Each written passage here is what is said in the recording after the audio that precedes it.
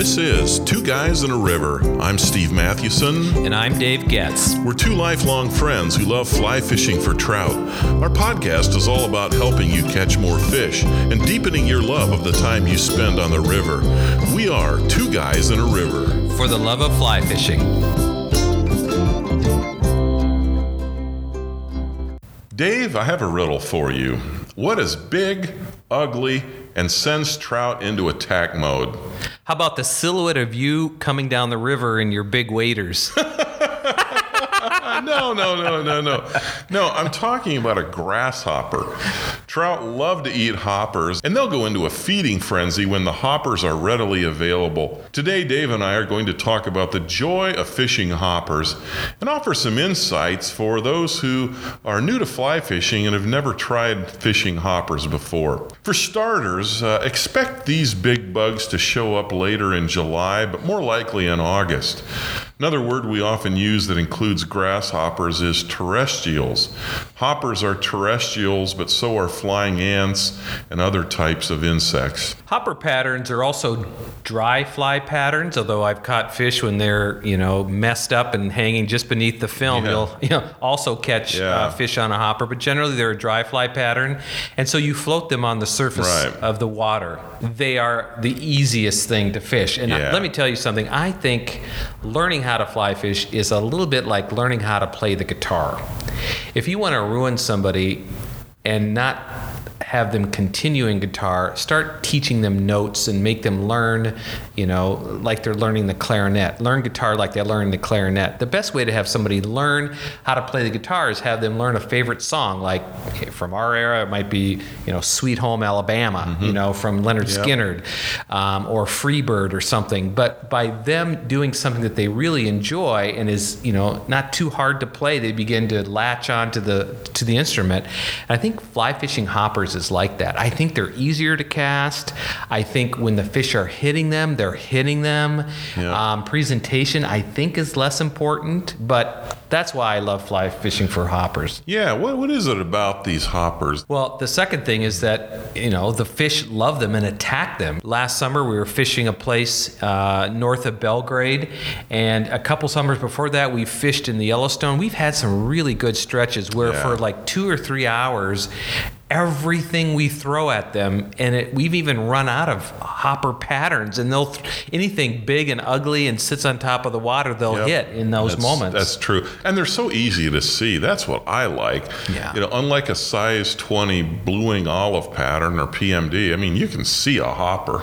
Yeah, they keep floating without getting waterlogged, especially the ones that are tied with foam, and you don't need delicate casts. No, you just slap these babies down in the water. So hoppers are really easy, but here are a few tips to keep in mind if you're new to fishing hoppers.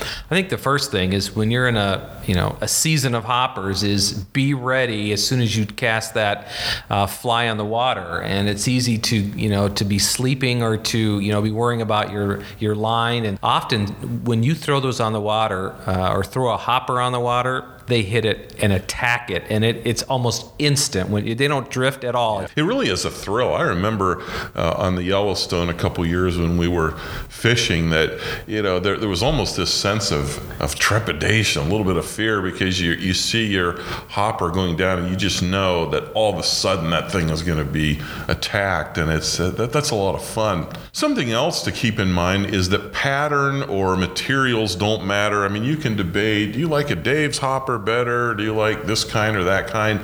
You know what? Patterns or materials don't matter, but size and color do matter. So pay attention when you are streamside or by the river you're going to fish. Take a little walk in the weeds and look at the hoppers. Even grab a couple. Are they small green hoppers? Are they bigger, dark brown? Are they kind of lighter yellow? And that's what you want to do then. It doesn't matter if your hoppers are tied with foam or they're tied with hair or whatever else, but really key in on the size and the color. That's important. By the way, caddisflies are a good substitute. Yep, they are. We even used that spruce moth last year. Oh yeah, spruce moth was a killer. That one afternoon, I ran out of big terrestrials in my box, and I just started picking anything because they were hitting anything. You're right. Yeah, when you're getting hoppers and they're really killing hoppers, you can throw a lot of stuff at them, and even the size color thing then sometimes becomes a bit of a non-issue. So yeah, caddisflies, those spruce moths, the big red or yellow humpies, those all work really well. And they sit high in the water and you can see them, which is what I like. Yeah. Another tip is to use a smaller fly as a dropper. You can use an ant pattern, a smaller attractor like a red humpy or a royal wolf. Last year, actually, I think it was 2 years ago when we were fishing the Yellowstone, and we had this banner day with hoppers in a place we now have dubbed Hopper Run. Yep. I was fishing a big old hopper, and then I dropped a big old flying ant. I mean, these things, it was like I was, fishing two cats. They were just huge, floating on. And they kept hitting that flying ant. And it was so fun to watch them come out of the depths and hit that thing. It just brought joy to my life in that moment. I know it. And I like a little beetle pattern too. That's often very effective. And what you'll find is that sometimes you may catch 90% of your fish on one or the other. I mean, I've had days where I've actually removed the trailing fly. I clip off the little piece of leader, I tie it under the hopper, and then that other little fly, because 9 out of 10 fish are on that big hopper. But other times it's surprising. I think, man, this is going to be a great hopper day, and what they really are keyed in on is that little ant. So another piece of advice, if you are fishing hoppers, is to slap them and twitch them.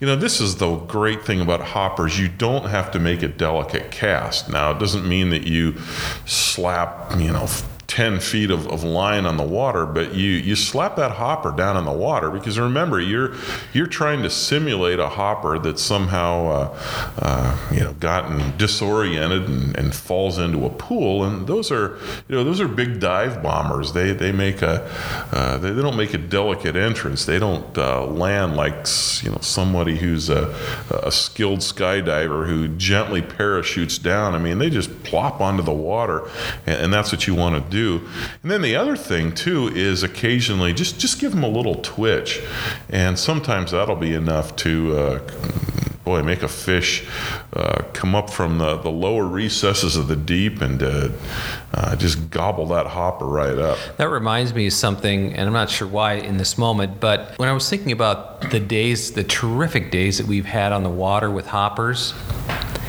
I don't think I saw other hoppers on the water. That's true. Think about that. Last year was 16 Mile. Right. Think about when the couple years we had those great afternoons on the Yellowstone. It's not like there was a hatch going on. Right. Like a hatch is coming out of the water. Hoppers are jumping off the bank. But for some reason, when they saw that, they knew what it was, and they were angry, and they were after it. I mean, they expected it, and it's like, wow, there's a meal that's 30 times the size and sustenance of what we usually get. Yeah, so exactly. that's why they really key in on those things. Another tip or point when you're hopper fishing is that the prime time is really mid to late morning and early afternoon. Obviously, that's when hoppers are most active. Right. Last summer when we were out at 16 Mile, I did not do well for the first 2 hours. Now, I think you did a lot better than I did. Yeah, but I still had a good 45 minutes where there just wasn't much at all. But both the other fly fisher and I went to nymphing. There was a trico hatch going on. I just thought, man, I am not doing that. That's too tiny. Yeah. But both of us started nymphing because we were not catching anything. I think that was at about 9, 10 o'clock. It wasn't until about 11 or 12 that the hoppers actually started to hit. I think about 11 o'clock, things just started to warm up. And you can kind of see that too. Even along the bank, you start seeing, hoppers fluttering around. It would be worth creating a trip around hopper season at least once in your lifetime if you've never fished hoppers. And you probably need to give yourself several days. You probably need to figure out early in the season, if it's a good hopper year or bad hopper year. I'm not sure how you do that. Maybe you call the fly shopper. There are a lot of hoppers. And I've not found great hopper fishing on the Madison, but in smaller narrows or smaller places on the Yellowstone, I've got hoppers. Sometimes they're really good on smaller streams like the Boulder. It just really depends on obviously the environment and whether there are hoppers along the banks. Yeah, it really does. One thing I would love to know, and maybe some of our listeners would be willing to comment on this podcast link or send us a message on Facebook, but I'm curious if very many fly fishers have had good success on hoppers on cloudy, overcast days. I haven't. That's interesting. It always seems in my experience that it's those bright sunny days that are better, and maybe some of that though has to do with warmth, because we've had some days that have been not only cloudy but they've been cooler, and it's like, well, the hoppers just aren't very active. So I kind of wonder that. I wonder if those bright sunny days are best, or if that's just kind of a fluke that just happened, in my experience. I'd also like to know whether any of our listeners have had success with hoppers in the Midwest, let's say in the Driftless or in Michigan or on the East Coast. I just have not done well on hoppers there. The best days I've had have always been in the West, but I've heard that in the Driftless there are days in which there's some good hopper moments, but I just have never experienced them. Yeah, that's true. I'm the same way. I see reports on, I look at a fly shop's website and what they're recommending, and they talk about terrestrials, but I really haven't done that much either in the Midwest with hoppers. Well, it's time now for great stuff from our listeners. We enjoy reading your comments, your questions, your stories, and we'd like to share one of those on our podcast. Today's item comes from Ryan Bloom from Missoula, Montana, and he commented on our Facebook page about a piece we ran on safe wading, and he wrote, "Walking downstream is considered to be wrong because it's much easier to get your feet swept out. You can move downstream but are always supposed to be facing upstream. Studs stick to everything. Yes, even slippery moss-covered rocks. Never wear them in a raft, but excellent for wade fishing." Now, there's a couple pieces there. One is walking downstream, and I agree that you really have to be careful if you're walking downstream. I think it depends on the angle you're taking. I think it depends, too, on how swift the current is. If you try to angle upstream, the difficulty can be that you're going to wear yourself out. But it's true. If you're angling upstream just a little bit, probably the current will push you down, but the actual act of trying to walk upstream will keep you safer. In other words, it'll prevent what Ryan's talking about, where the current can get your feet swept out. I mean, I would still say take short steps, short strides. Absolutely. That's what's going to save you. The second piece to his great comment was the idea of studs and how they stick to everything. I'm not a fan of rubber-soled boots with studs. They work probably 90 to 95% of the time, but when I'm fishing the Yellowstone and I'm in swift current, I've worn those boots, and I probably feel the most unsafe of any other type of boot that I wear. So I try to wear felt-soled boots when I'm fishing the Yellowstone, and I think it has to do with the film that sits on those rocks, and it's just so if those if studded boots work for you, I think that's terrific. But for me, that on the Yellowstone, they do not work. And you can get some with felt soles that have studs. Right. That would be a real killer combination.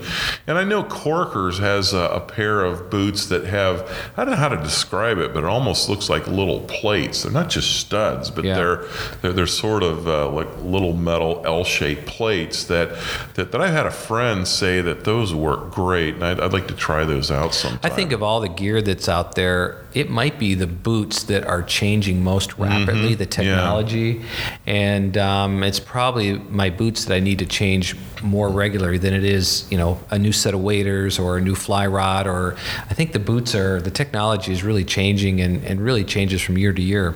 Yeah, that's really a great point. Well, that's going to do it for today. What other observations can you offer about fishing hoppers? Please tell us by going to twoguysonariver.com and commenting on this podcast link. What suggestions do you have for fishing hopper patterns? You can find Two Guys in a River on Facebook, Instagram, Twitter, LinkedIn, even Google+. And we'd love for you to subscribe to the podcast feed itself on your mobile phone or tablet. Each week we publish a new episode of the podcast and a new article. Many of our listeners use podcasts as their mobile app for the podcast. So you can find that app in your app store. Well, thanks again for listening. I'm Steve Mathewson. And I'm Dave Getz. Until next time, we are Two Guys in a River. For the love of fly fishing.